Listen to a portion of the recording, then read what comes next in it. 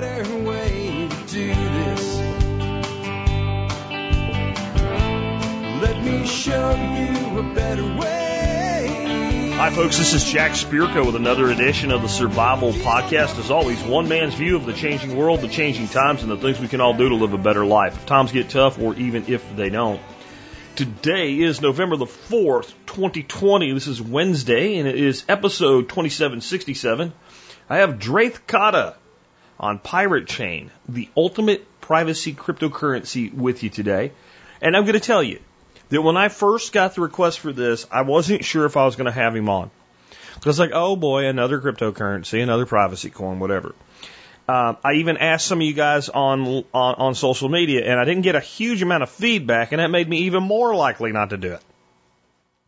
And I think a lot of y'all felt the same way. Oh boy, another crypto, another sub $1 crypto coin that's going to change the world or whatever. Then I decided, well, my job is to bring you things you wouldn't find or hear about otherwise. To do something for you that's different, if that thing is good. So I started digging into the Pirate Chain project, and I'm excited about today's interview. I'm blown away at how much this project is doing. I'm blown away at how this cryptocurrency works. I'm blown away at being able to tell you that you truly can have a way to do commerce with 100% privacy. And I want to lead off today with our quote of the day. It's by Bruce Schneier, who is an American technologist and privacy advocate. And this is what he said about privacy. And I could not agree more with this quote, which is why I picked it for today's show. Privacy is an inherent human right and a requirement for maintaining the human condition with dignity and respect. If you don't have a right to privacy with your money, and who you do business with, and how you choose to do business with them, you don't have any privacy at all. The most fundamental thing that we do as human beings to sustain our existence without having to do everything for ourselves is the voluntary exchange of value for value. And this is where I think a lot of people still fall short on understanding what cryptocurrency is and why it works. All money is a system of accounting. Money is not money the way that you've been taught that it is. It is simply an implement to allow for an accounting that I have given you this thing and I don't have anything that you want right now, so we can't do direct barter. You wanted to sell me a knife, and I'm like, would you take seeds? Would you take some plants? Would you take I don't know, a different knife that I don't want anymore, a hat, a baseball bat, whatever. And you're like, I don't want any of that. I just want you to have my knife since you want it, and I need a way to get some things that I do want that you don't have. So we use money, is what we call it. All it is a frickin' form of a ledger. And that is what cryptocurrency is. And for most of human history, commerce was private because it was some form of physical currency that was exchanged, and for most of human history, there might have been a picture of an emperor or something like that on it, but it was a coin. It did not have even a serial number on it. So this coin could have been from anybody and gone anywhere and done anything, and it doesn't matter since it's made out of silver or bronze or what have you, and it has the official seal of the emperor on it, and it's not been filed off at the sides. It has an intrinsic value, so we know that. Cryptocurrency, like any form of currency that's not a physical currency that has intrinsic value because of, let's say, a metal it's made out of, simply derives its value from being exchanged, value for value, and in the fact that you can trust it and it can't be counterfeited. And that's why cryptocurrency works. That's why some of y'all that are like, it's tulip mania. It's been freaking 15 years, folks. It's not going away. But what it is getting better. I recently talked about how I said in the future, Monero will look like child's play when it comes to privacy. And I even explained it. Since I've even explained that, I've learned more about Pirate Chain. Here it is. I'm about to give it to you. I'm about to show you a way that you can exchange currency with other people, and good freaking luck to anybody that wants to figure it out. And I'll be telling you more, maybe not till after the workshop. I'm going to be bouncing some ideas around with some people about how you can start maybe earning some cryptocurrency. They ain't got nothing to do with mining, and it ain't got nothing to do with cryptocurrency directly. And this might be a really good currency to accept in doing that. I also think this might be,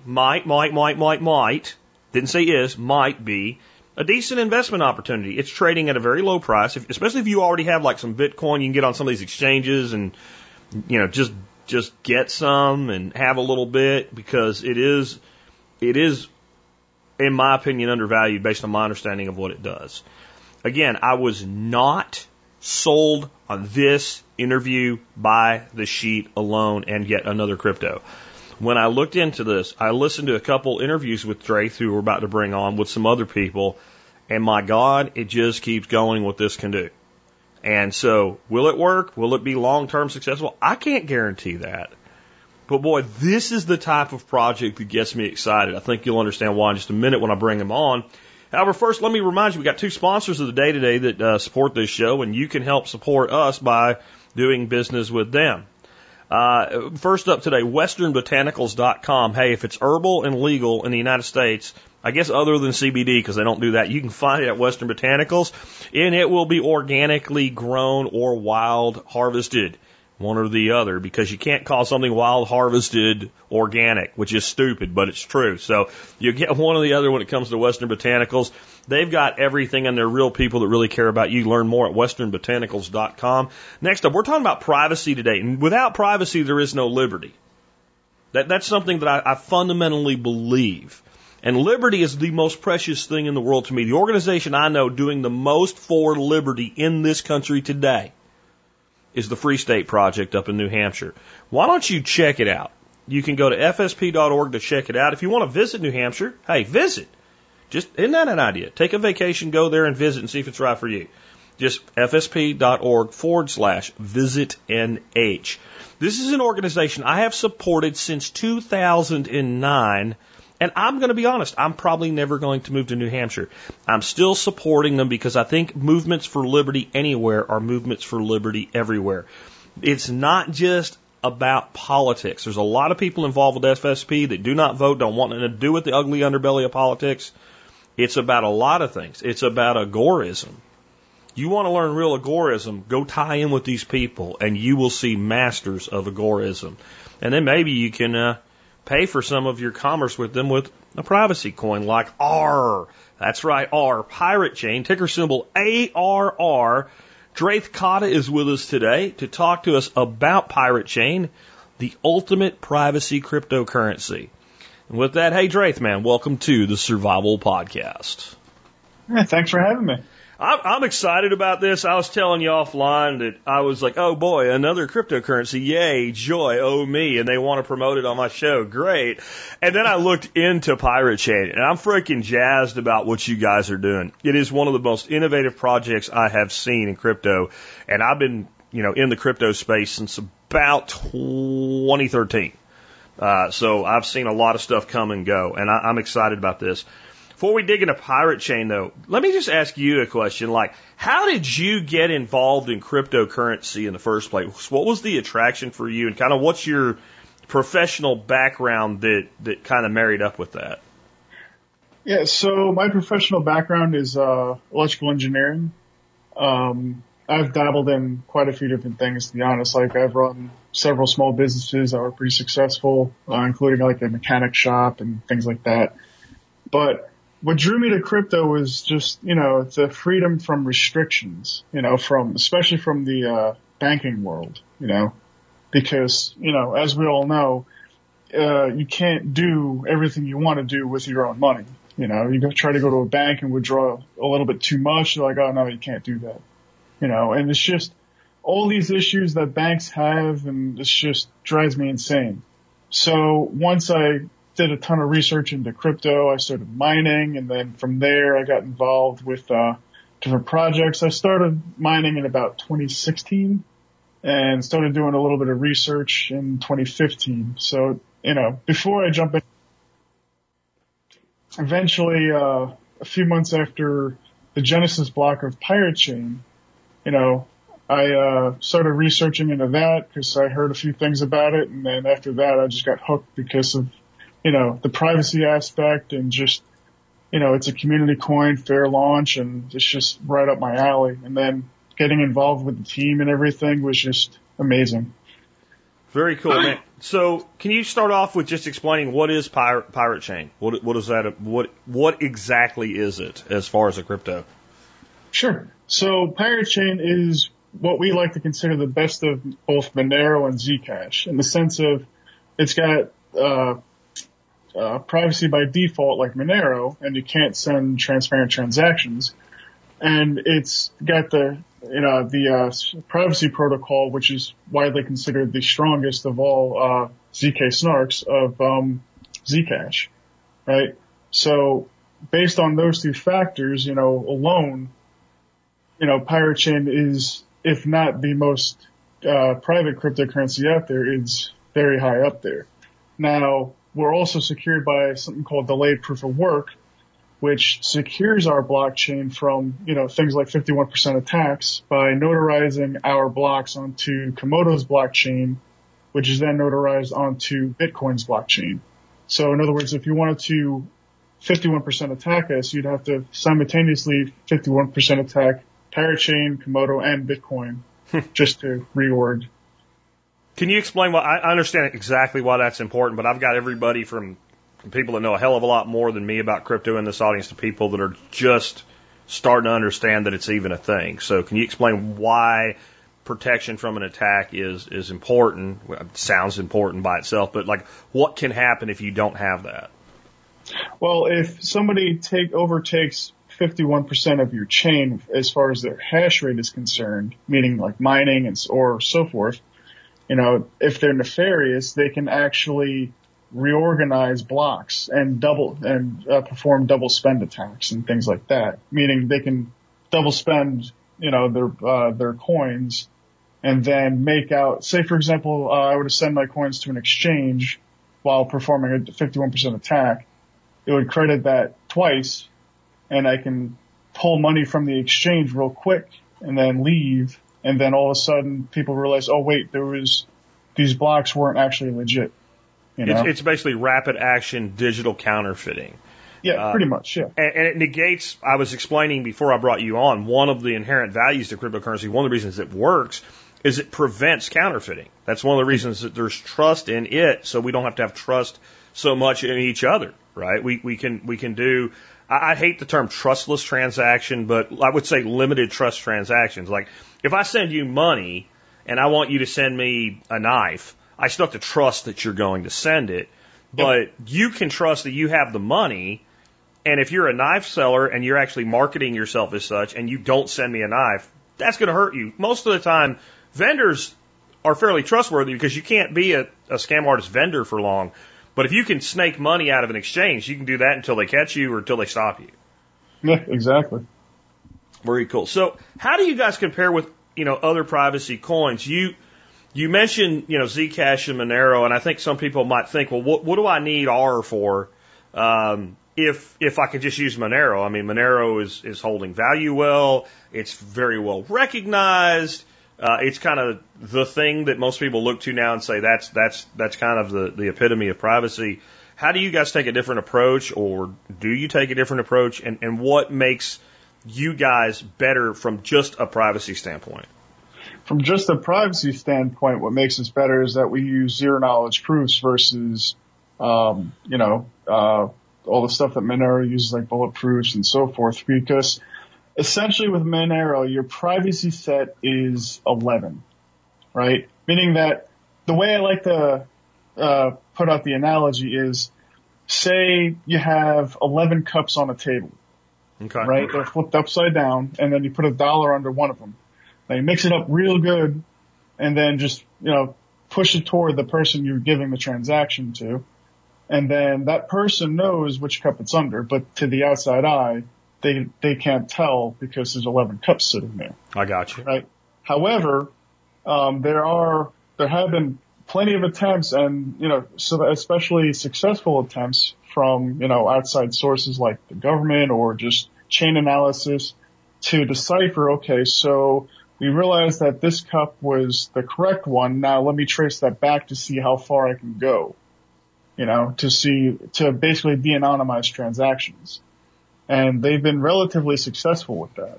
Whereas with Pirate Chain, for example, using zero knowledge proofs, the analogy for that is like, okay, I have $1 in my pocket, and then all of a sudden it appears in your pocket. There's no cups to check out. Well, yeah, essentially, because our anonymity set is so large. It's larger than Zcash. Because it was something around like 3 to 5% of all Zcash transactions are shielded transactions, meaning private. Whereas, ours, from after the block reward, it can only be sent to a shielded address. And the whole reason the block reward is transparent is for accountability purposes. But at post the block reward to say the mining pool or the solo miner, after that it has to be sent to shielded addresses. So just for people to understand that, what he's talking about is this stuff has to come into existence like any crypto. It's not like y'all just dumped all of it instantly on the market. It comes out through mining. And when you're mining and this thing becomes an R unit, it needs to be validated. But as soon as it's validated, it then goes to a receiver, and at that point, it, for all intents and purposes, vanishes from the visible universe.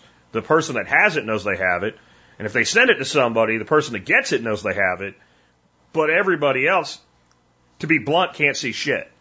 Yeah, exactly. You look on our block explorer, all you see are a bunch of zeros, and you don't even see legit addresses.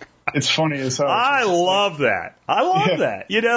Because I've always wondered exactly how you can tell me that you're truly doing something private when you can send me a transaction to look at, and even if it's confusing, if I have something to actually get my hands around, there's got to be some way to maybe figure it out. Where if I can't see anything, then good luck. Yeah. And I don't know if they'll ever figure out a way to do it. I mean, I don't know. But what I've always said about crypto is we, for the first time in the history of humanity, have an arms race that disadvantages the state.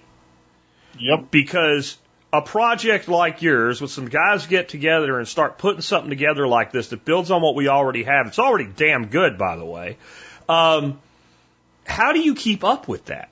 And I don't think you can because of the sheer number, and somebody's going to hit that next kind of gold standard.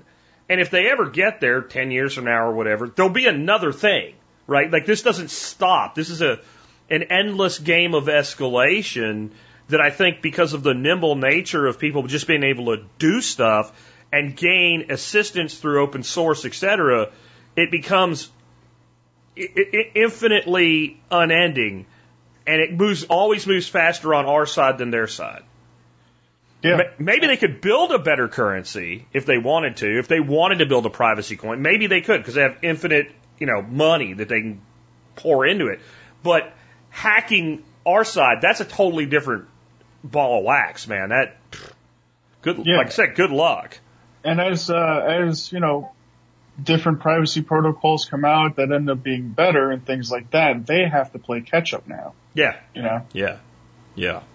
And the beauty is y'all can continue to evolve what you have, right? And make it more complex and more difficult. And we're going to talk about how it can interact with some other things that already do that. But before we do, what is BPSAA and why should somebody listening care?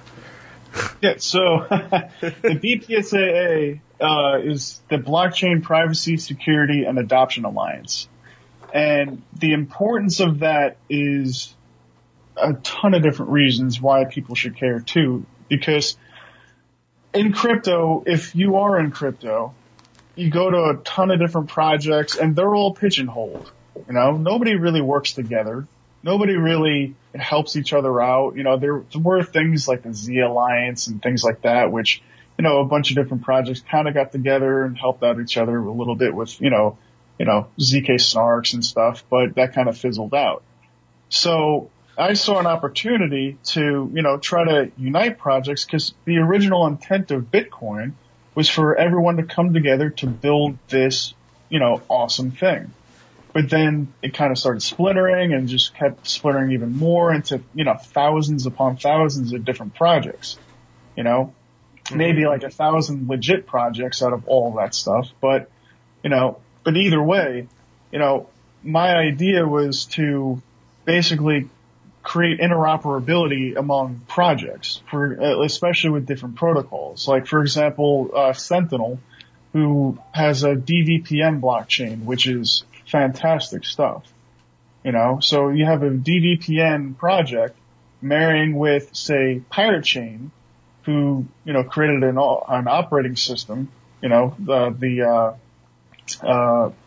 very, very secure and easy way to, manage your wallet and stuff in an environment that isn't Windows or, isn't normally something somebody uses, and it's USB bootable. But integrating, say, the DVPN into the Pirate OS, now all of a sudden those two projects are working together and they're complementing each other's, developments.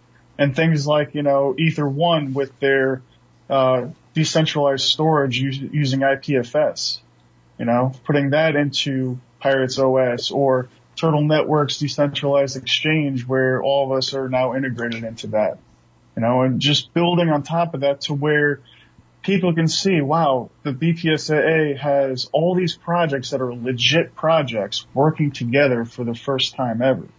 It's a big thing in crypto, so. Yeah, I think that there's just so much power in saying, well, how can this thing that we've built over here interoperably work with this thing over here, and getting the minds that were able to build those two things in the first place together in an organized manner to continue on this mission, which to me is liberation. Yeah. It's true liberation, because I want to talk about privacy and why it matters here next, but the more you can do of that, like you talked about, you kind of mentioned the way this interoperability stuff works already with using like 3 chains simultaneously. If you want to hack those 3 chains to 51%, I mean, the computing power to do that is astronomical, and it kind of has to all happen synchronously for it to work. It would be, I don't know that it would be worth it. No. I mean, you might start having the funny movies where like things start smoking because they're drawing so much power. They had to turn the nuclear auxiliary on at the power plant at the Springfield power plant at the Simpsons or something for it to even run. I mean, that's an insane amount of power that would take. Oh yeah. And then you guys have talked about how like you can run things with Tor. I understand. Like I was listening to one of your other interviews, and you guys were talking about how you have some things going where there'll be like a point of sale type technology where a person accepting R doesn't even really need to understand or even know that they're doing it. Yeah. So that's something that the BPSAA is actually going to be working on. Essentially what my vision of it is where, you have all the BPSAA members included in the point of sale, plus say Bitcoin, Litecoin, so forth, the major coins. And, what happens is especially to say avoid certain regulations in countries where you can't actually accept crypto, the way I see it happening is you can say have the user spend Pirate Chain at a store via just scanning the store's app, and then the store in their settings can say, okay, I actually want to accept just, my native fiat. Okay, so basically that R gets sent to an exchange, sold, and then converted to USDT to that person's account. And there you go. Then now they can withdraw to their native fiat. Because they're sitting in a stable coin immediately. Yep. Now the beauty of this, right, is that since the user is spending Pirate Chain, their side is anonymous. So they don't know who purchased what at that store through just, the currency, like, for example, you would with a debit card, right? So you could send Pirate Chain through that system and then purchase your things anonymously in store. So there's KYC, but KYC is the vendor. Yeah. Can you tell your customer on the other side is an ether of nothingness?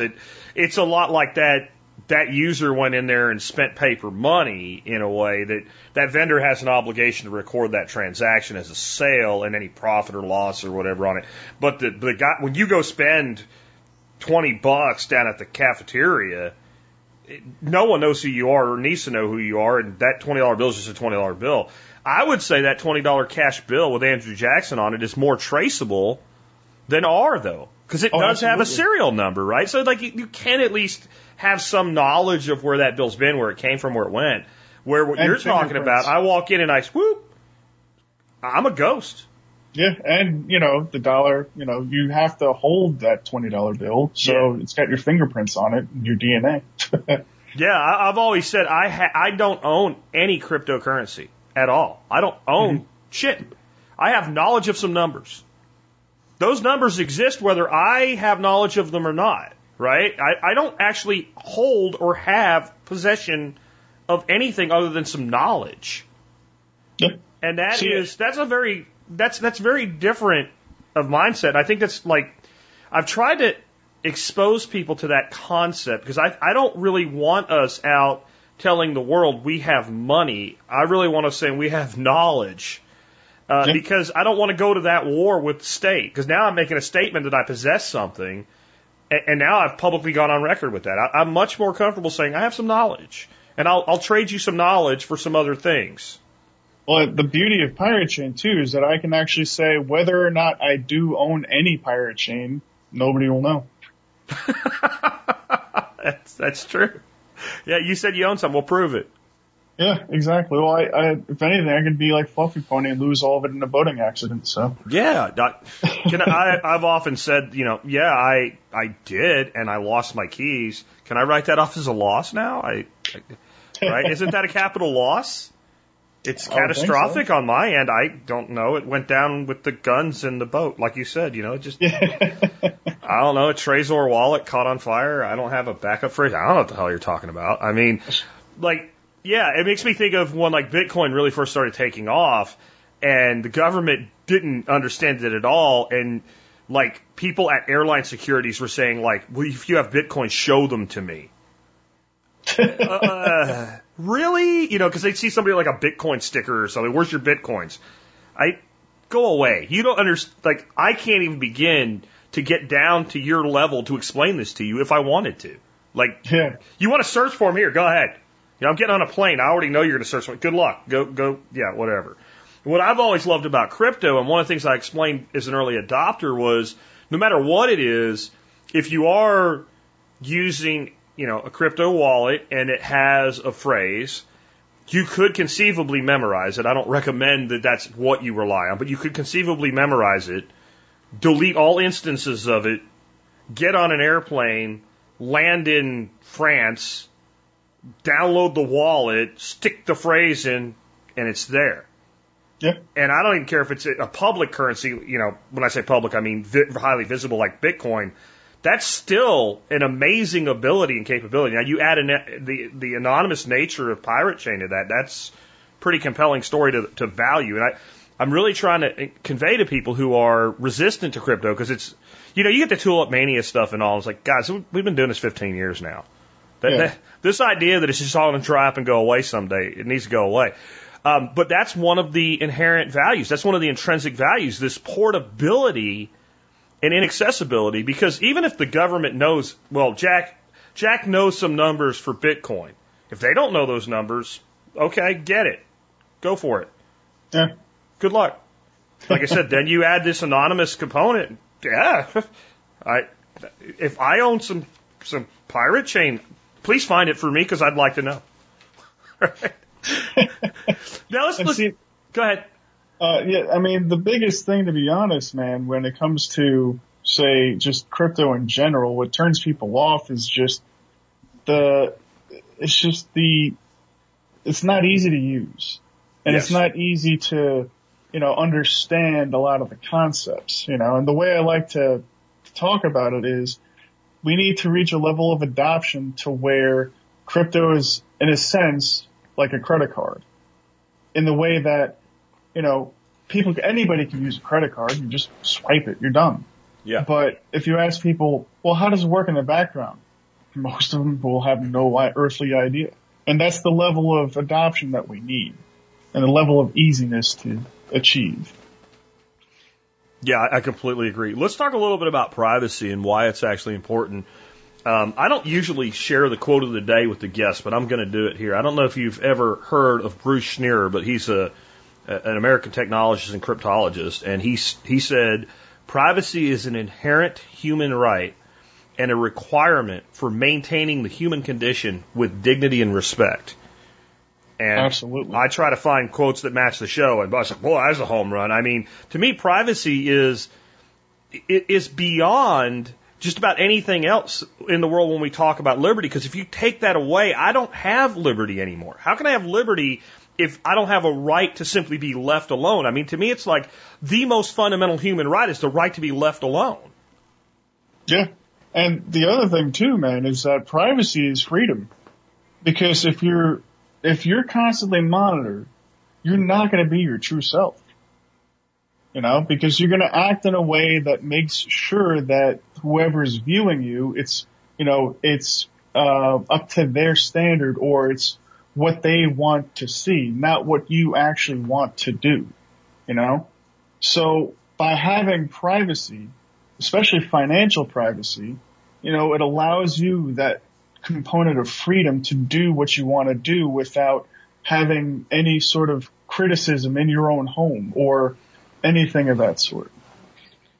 Well, I mean, there was a reason that as flawed as I actually think the United States Constitution is, and nowhere near restrictive enough of government, that it was seen right away, right from the beginning, that people had a right to privacy in their papers and their place.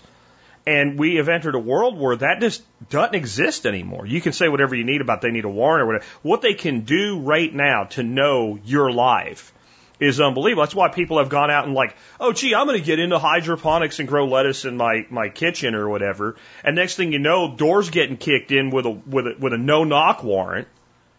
And it's because they've researched their purchasing habits and they screwed up and like didn't know what they were actually doing. And then a judge turns around and says, well, that's okay. They have every right to do that. Yeah. And so if you think you have privacy without shielding your transactions, you do not. And you never will until you figure out how to do it. And I don't think it's as hard as people think. Like, I do onboard people with very public services like get a Jack's wallet, go to Coinbase, buy a couple $100 worth of Bitcoin, send it to yourself, shape-shift it, figure some stuff out, and just start using it instead of buy a whole bunch and hope you get rich, right? But then it's like very quickly, let's move beyond that. Let's just show you how this is not that hard. I've said to people like, yeah, obviously I don't think R is in the Jack's wallet. I checked and I didn't see it there. But not yet. Not yet. I'd love to see it show up. But like, okay, so you can go download this free piece of software. You have a website. You sell something.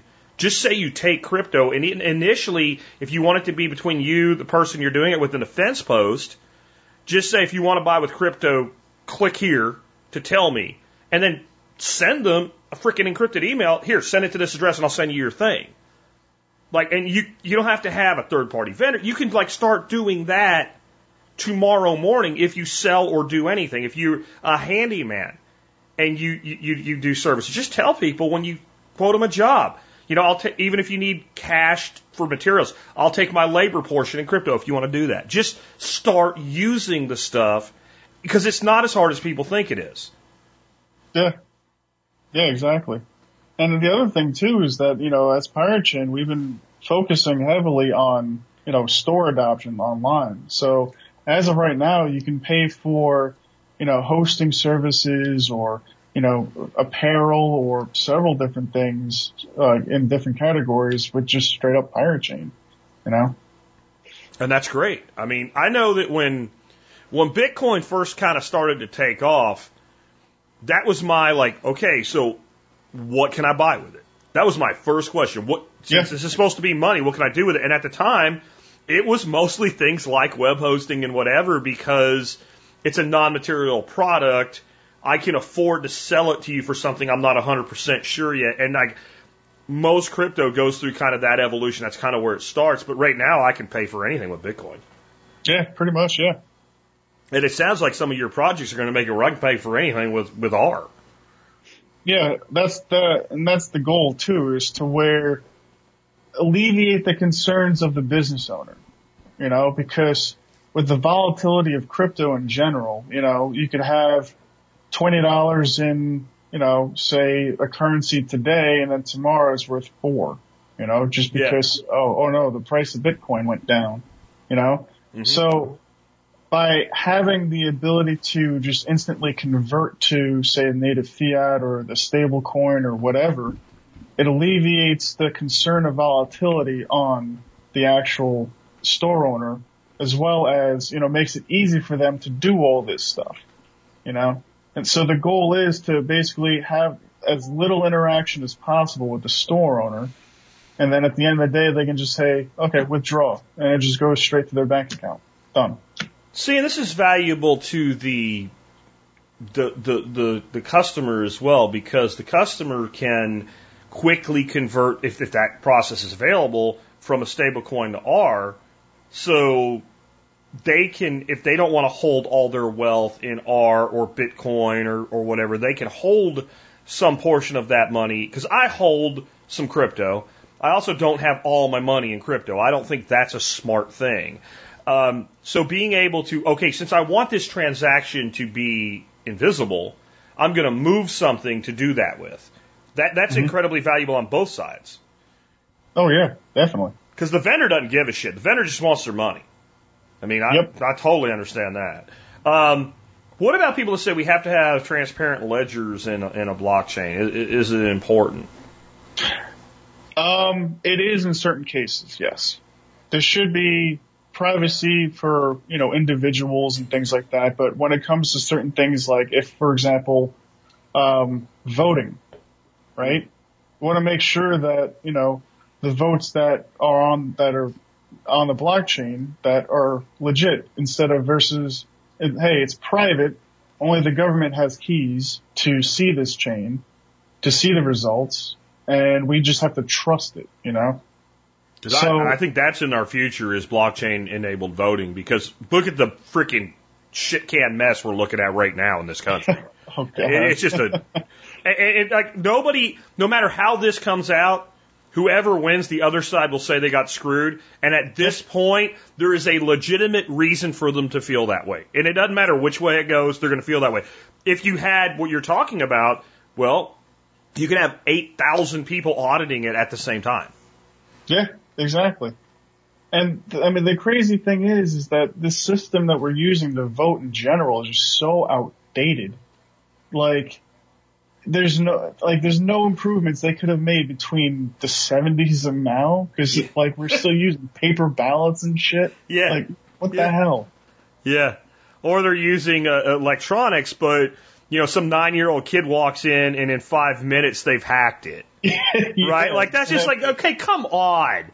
Right? So you're going up against Boris, the invincible hacker from Russia, supposedly, and 9-year-old Naomi from the charter school just hacked your shit in 5 minutes. And I'm not even making that up. That's an actual thing. Well, I know but I'm saying for people listening today, like, I'm not pulling that out of my ass, guys. That actually happened, quite a while ago, actually. Oh, yeah. I mean, her name wasn't Naomi, but it was something to that effect. Like, it was like that simple. Like, here's this kid, look at this, check this shit out, And it wasn't like some super hacker kid with a 190 IQ or something. It was like some random computer kid that just likes computers. Yeah, you guys are doing great. That's so we trust you so much.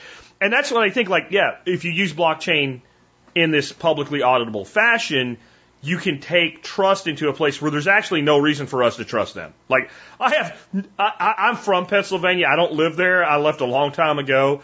But Pennsylvania's got ground zero with this fight right now. And I trust Pennsylvania, especially the Philadelphia area, when it comes to elections, about as much as I trust tap water from Tijuana. In fact, I trust the tap water in Tijuana more, because I know what I'm dealing with. And so, if you could make this where it's, I think that's a good use for it. But when somebody buys my membership for $50 a year, and they send me Bitcoin Cash or something, they're like, here's the transaction number. So I don't give a shit. All I care is, okay, I opened my wallet, it turned green. I know that's the transaction because I don't get 1,000 of them a day, right? Yeah. Like I just talked to this dude. I said, send this. It came to that address. It's $50. Boom, there's your account. It's that simple. I don't need to see a public blockchain, and neither do you, and neither does anybody else. No one else needs to see that. Yeah. And if we're going to do something, we can. Like, let's say we have you and I want to do some sort of partnership, and we need to be able to prove we did it. Well, then we're just not using R for that. We're using Ethereum or something else. No, actually, you can. Okay. How do you do that? So there's these things called view keys, right? Oh. That you can generate a view key for a transaction or for a wallet to show anybody or to basically give that view key to somebody to show them, okay, this is proof that I did all this, this, this, and this, without actually giving them your private keys. Okay. So it's in the user's hands to actually give that to somebody rather than that person anybody having that ability to see that transaction. You know what I mean?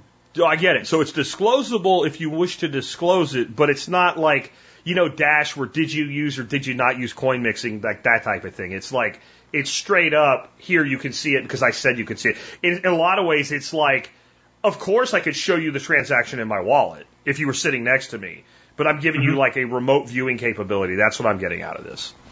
Yep. Okay, cool. That's actually really cool. It gives power and privacy back to the user. That's badass. So, what are some of the things people can do to protect their privacy? Obviously, using R would be one of them, but... Yeah, but I mean, in general, just use a VPN. That's the most basic thing you can do. Because, I mean, it encrypts your data, and then you can connect to remote servers around the world, depending on which ones you use and so forth.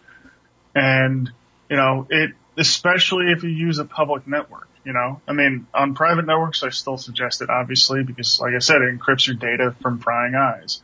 But especially if you're out and about, like, say, for example, using your cell phone, right? Or, using your laptop and connecting to, which it bothers me just thinking about it, like an airport Wi-Fi. Mm-hmm. Always, always, always use a VPN. And, just know where you're going online. Just don't click on random links. Just, there's a lot of things you can do, but the most basic thing you can do is just download and use a VPN always. Very cool. What are some of your upcoming developments? Like I said, I listened to a few interviews you did with other people, and it got me excited. So let's talk about some of the things you guys have coming. Yeah, so a while ago we fundraised to integrate I2P, which is the Invisible Internet Project. Think of it as, in my opinion, a better version of Tor. Okay. That's something that's going to take quite a while. It's one of our medium to longer term projects just because of the amount of stuff that needs to be done and researched for that matter. So that's continually going on. I mean, I maybe have a timetable, maybe 6 to 8 months, something like that from now. So eventually that'll get integrated. We're working on a thing called Pirate Pay, which is a standalone plugin for WordPress and eventually pretty much every other type of CMS out there, to where you can just install it, run your own wallet if you want to, and then accept Pirate Chain as a payment rather than, say, using cryptocurrency checkout, which is fantastic, by the way, because it's non-custodial, meaning that there's no middleman. So when the address comes up on my screen to pay with Pirate Chain or whatever other currency they accept, and I send it, it goes directly to the wallet of the store owner, So we have Pirate Pay coming out sometime in the near future. It's in beta right now. We have the subatomic DEX, which is like atomic swaps, but for Z addresses, stuff like that. We have we're going to be developing soon another version of our operating system, which will be like a full-on operating system that's sandboxed. So basically, if something happens to one of your instances, like for, say, example, some piece of software you're using on it, it's only the only affected area is within that sandbox. So just that software. it can affect your other things that you're running, like, for example, your wallet. And we'll be integrating, the BPSA members into there, so you'll be able to trade using TNDEX or Polarity. You'll be able to use decentralized storage with Ether1 and the Sentinel's DVPN and so forth. So that's another piece that we're developing. And we actually applied for a grant through the BPSAA to get funding for that to make it make it the best thing possible. Oh man, there's so much going on. It's crazy. So. Very cool. I mean, your long-term goals are actually to make BPSAA a major influence in the entire crypto space, right? Absolutely, yeah. Can you talk about maybe some ways you plan to do that, or Yeah, sure. So, first things first, the way that it's set up is so that every project within the BPSAA has a say in who gets inducted, right? So we have quite a few applications that came in the past month or so that we're reviewing, we're interviewing, and so forth. And when all our questions are answered and things like that, it comes down to a vote among all the projects already in the BPSAA that say yes, let's bring them in, or maybe another time. So as more projects get onboarded, we develop more interoperability opportunities so that, we can make bigger products and make it so that it's easy for non-crypto people to use, because the biggest thing is that, that we want to hit not only the crypto sphere, but we want to hit outside of that too.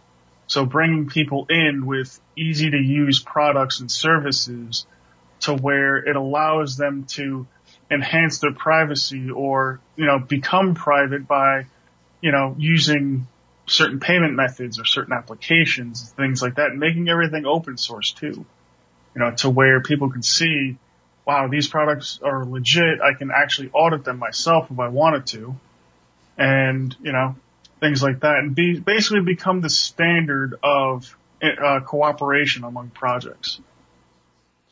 If people like what they're hearing and they want to get a hold of some R, again, a ticker symbol R, ARRR, are there exchanges where they can pick this up? I mean, I checked on Bittrex because I have an account there, and it's always easy to start where you already have an account, and I didn't see you guys listed. Maybe you are, maybe sometimes I don't find things that are there for some weird reason, but how can people actually get their hands on some R other than saying, hey, pay me in R? Yeah, you can go to our website, pirate.black/exchanges, and check out all the exchanges we're on there. So, for example, CoinEx or, TNDEX, Polarity, TradeOgre, and several others. And then on top of that, the other cool thing with the BPSAA is the fact that, we can become a backing company to our members. In other words, when we've applied, like as Pirate Chain, we've applied to about 60 to 70 different exchanges, right? Okay. And a lot of them say, well, what's your company name? What's this? What's that? And we're like, well, we're a community project. We're not an actual company. But as the BPSAA, we can become that backing company, meaning that we can actually get listed on a lot of the higher tier exchanges. So soon, probably within the next, say, 6 to 8 weeks, I'll say, we can start applying to bigger name exchanges and become more available to the average user. That's badass. What do you see as the future, though, with exchanges that are, fully, I don't want to say above board because I don't think that's the right term, but playing ball with Uncle Sam? Because for all the governments that hate cryptocurrency, the most invasive government in the world into finance of the individual citizen is the United States of America. So like when I got on Bittrex, I had to make, 2 photos of my ID up back in front and prove I was who I said I was and give them all kinds of information so that if the government says we want this, with a warrant, we want this guy's stuff, they can give it to him. And they don't like what you're doing. I shared a meme today on social media, the one with the knight. And it was like, the Fed offering a bounty for people that can hack Monero. And then the next thing was the knight with an arrow right through the slit in his armor into his eye. and it said pirate chain. I mean, and that's with what you're doing, that's the truth. It's like, hey, screw you. You're not getting anywhere with this. Like, do you see these, like some of these exchanges are starting to delist privacy coins and things like that. Do you think there'll always be a way to have the liquidity that's necessary to keep something functional? Oh yeah. Things like decentralized exchanges that, you own your own keys, and ones that are just, automated. Like, for example, with the subatomic DEX, you can easily trade with people on there. I mean, it's in proof of concept right now. Proof of concept phase right now, but, you'll be able to easily trade with other users on there for pretty much whatever you want. And on top of that, like, there's always going to be decentralized exchanges that won't have KYC. Now, I do see a place for centralized exchanges in the future for like institutional users and things like that. But for the average user, I foresee them migrating over to decentralized exchanges in the near future. So I think that we need to kind of explain more to the market that like exchanges are not just so you can trade currency and make money in the trade, right? Like exchange is so that I can decide how I want to use my wealth in the next transaction. So if I go to you and I'm like, hey, I want to buy whatever you're selling, and you're like, okay, well, what do you want to pay with? And I'm like, do you accept R? And you're like, yes, I do. At that point, if I don't have enough to buy, I need a way to convert to that because I want to use that currency now. Yeah. And I think we need to start understanding that's one of the primary values of an exchange. It's not just a bunch of day traders. I have no problem with day trading. If that's what you want to do, go ahead.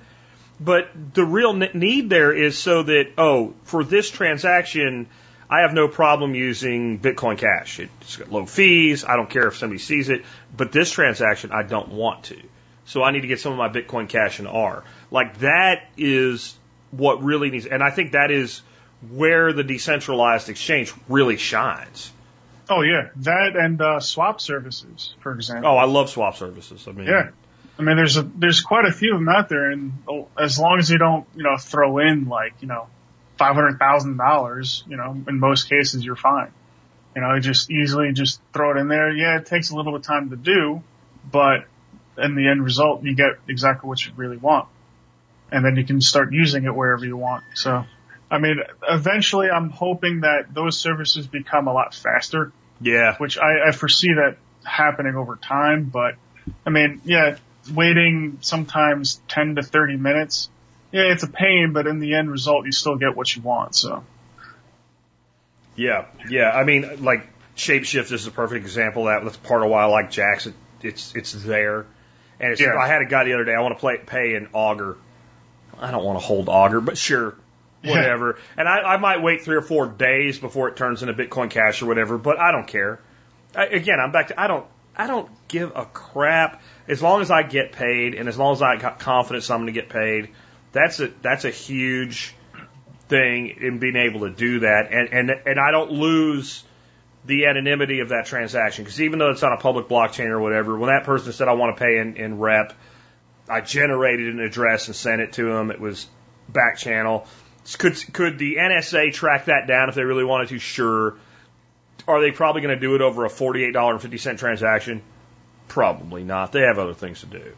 Yeah. And that's what I love about it. And then if you add a swap service to something like R, okay, well, again, I'm back to good luck. Because even if they know, like, okay, well, this was your Bitcoin Cash. It turned into R. What'd you do with it? None of your business. Yeah, exactly. Because as far as they know, I still have that knowledge, not that money, that knowledge, right? I mean, I didn't necessarily spend it. I have every right to change the form of it. And by the way, I lost money on that trade, so there's my deduction this year. Since I wasn't going to claim it, but since you nosed around in it, okay, fine, I lost money on it.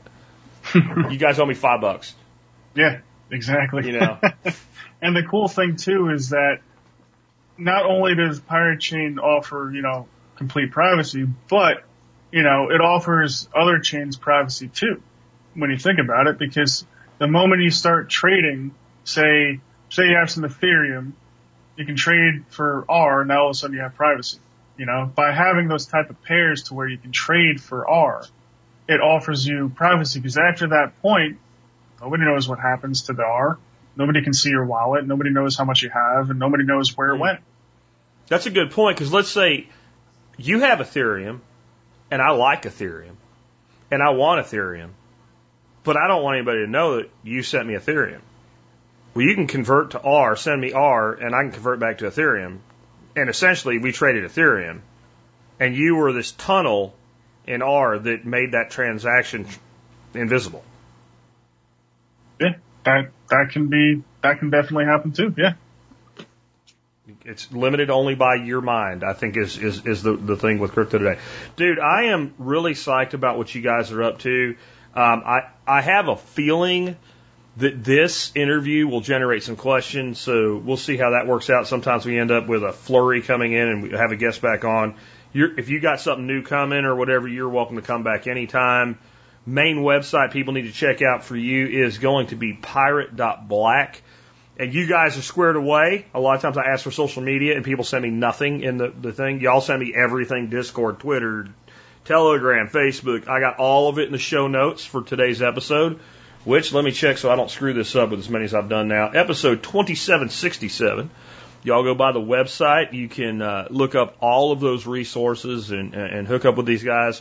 Definitely follow them on social media. And, dude, thank you for being with us today. Yeah, thank you so much for having me. I love this conversation. You know, for all the predictions I make, I usually end up being in about the 80 to 90th percentile of being right on my predictions.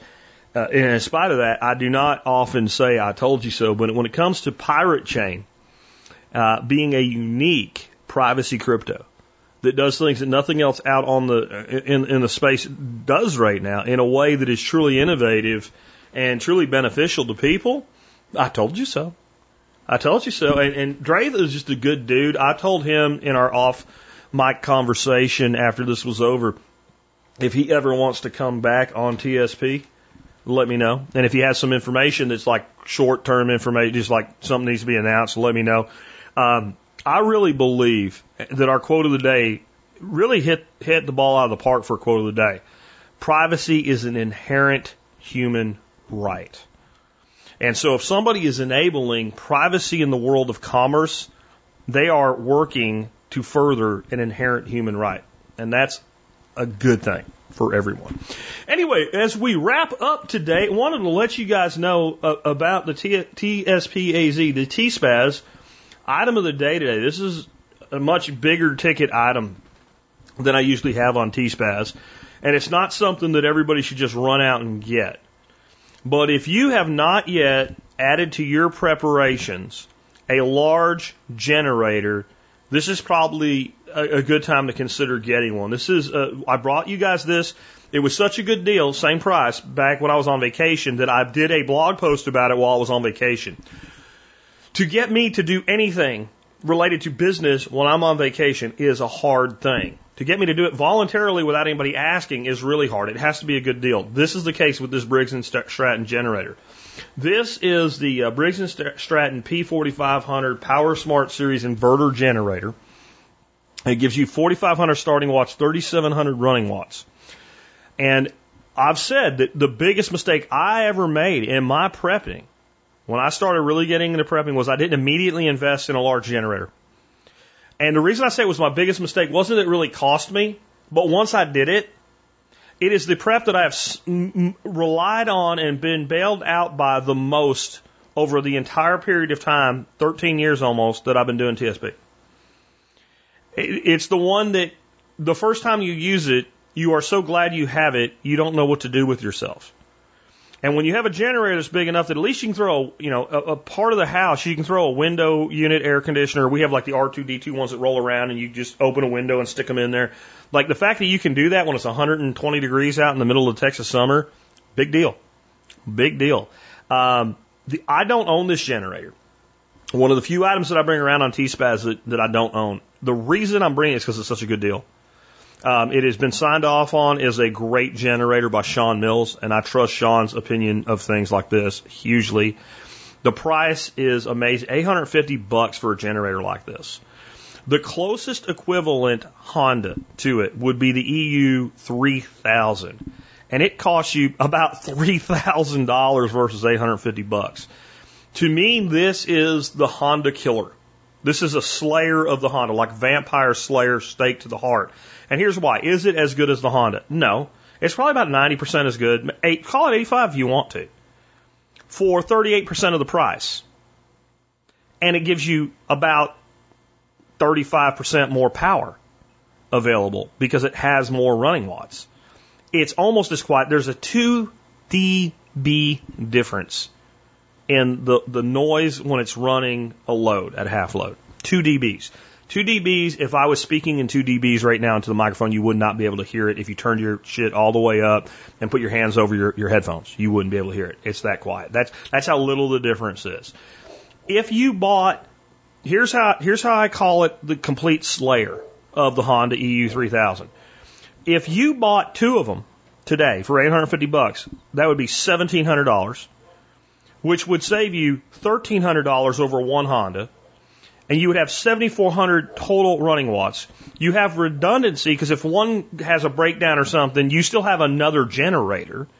If you have something going on where you kind of need 2 generators in 2 different places, you can do that. If you need more power, you've got it. I could not recommend a Honda EU3000 over this generator with a good conscience. Again, it ain't for everybody. I am so tempted to have a 4th generator right now and buy one of these at this price, though. I'm not, because like I said, it's not such a good deal. You just go buy it because it's such a good deal. But if you have not yet shored this up, and what I recommend to everybody to do when it comes to your preps, one of your first investments is a big generator, something that can run refrigerator, air conditioner, lots of lights, all that stuff. Next, get a small generator as a redundancy backup, and then if you have the budget and the means, get another sizable generator, or if you don't, get another small generator, because that way you have a lot of power availability and a lot of redundancy. Is this the best generator you can buy?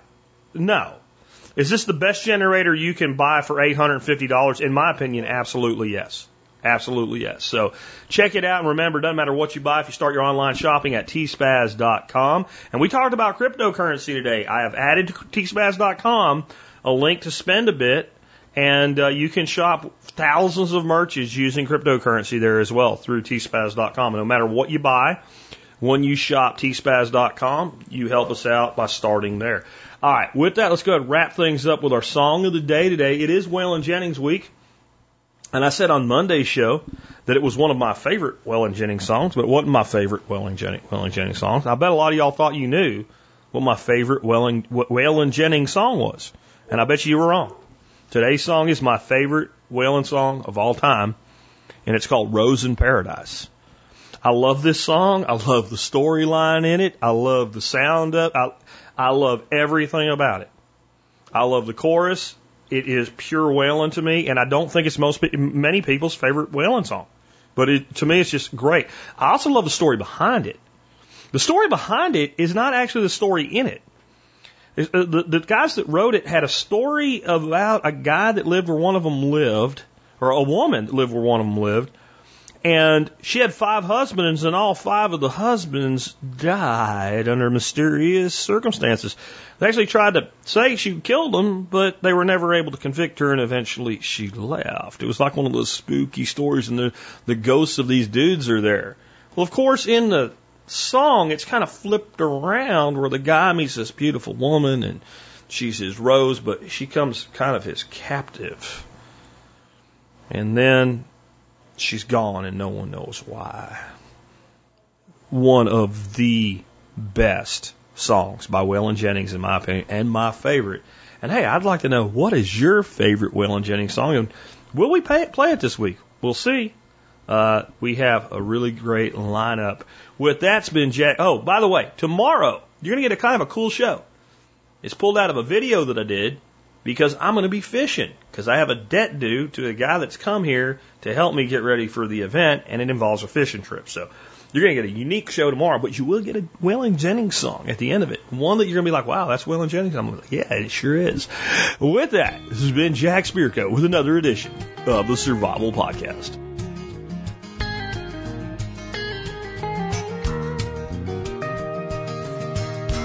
was a flower for the taking.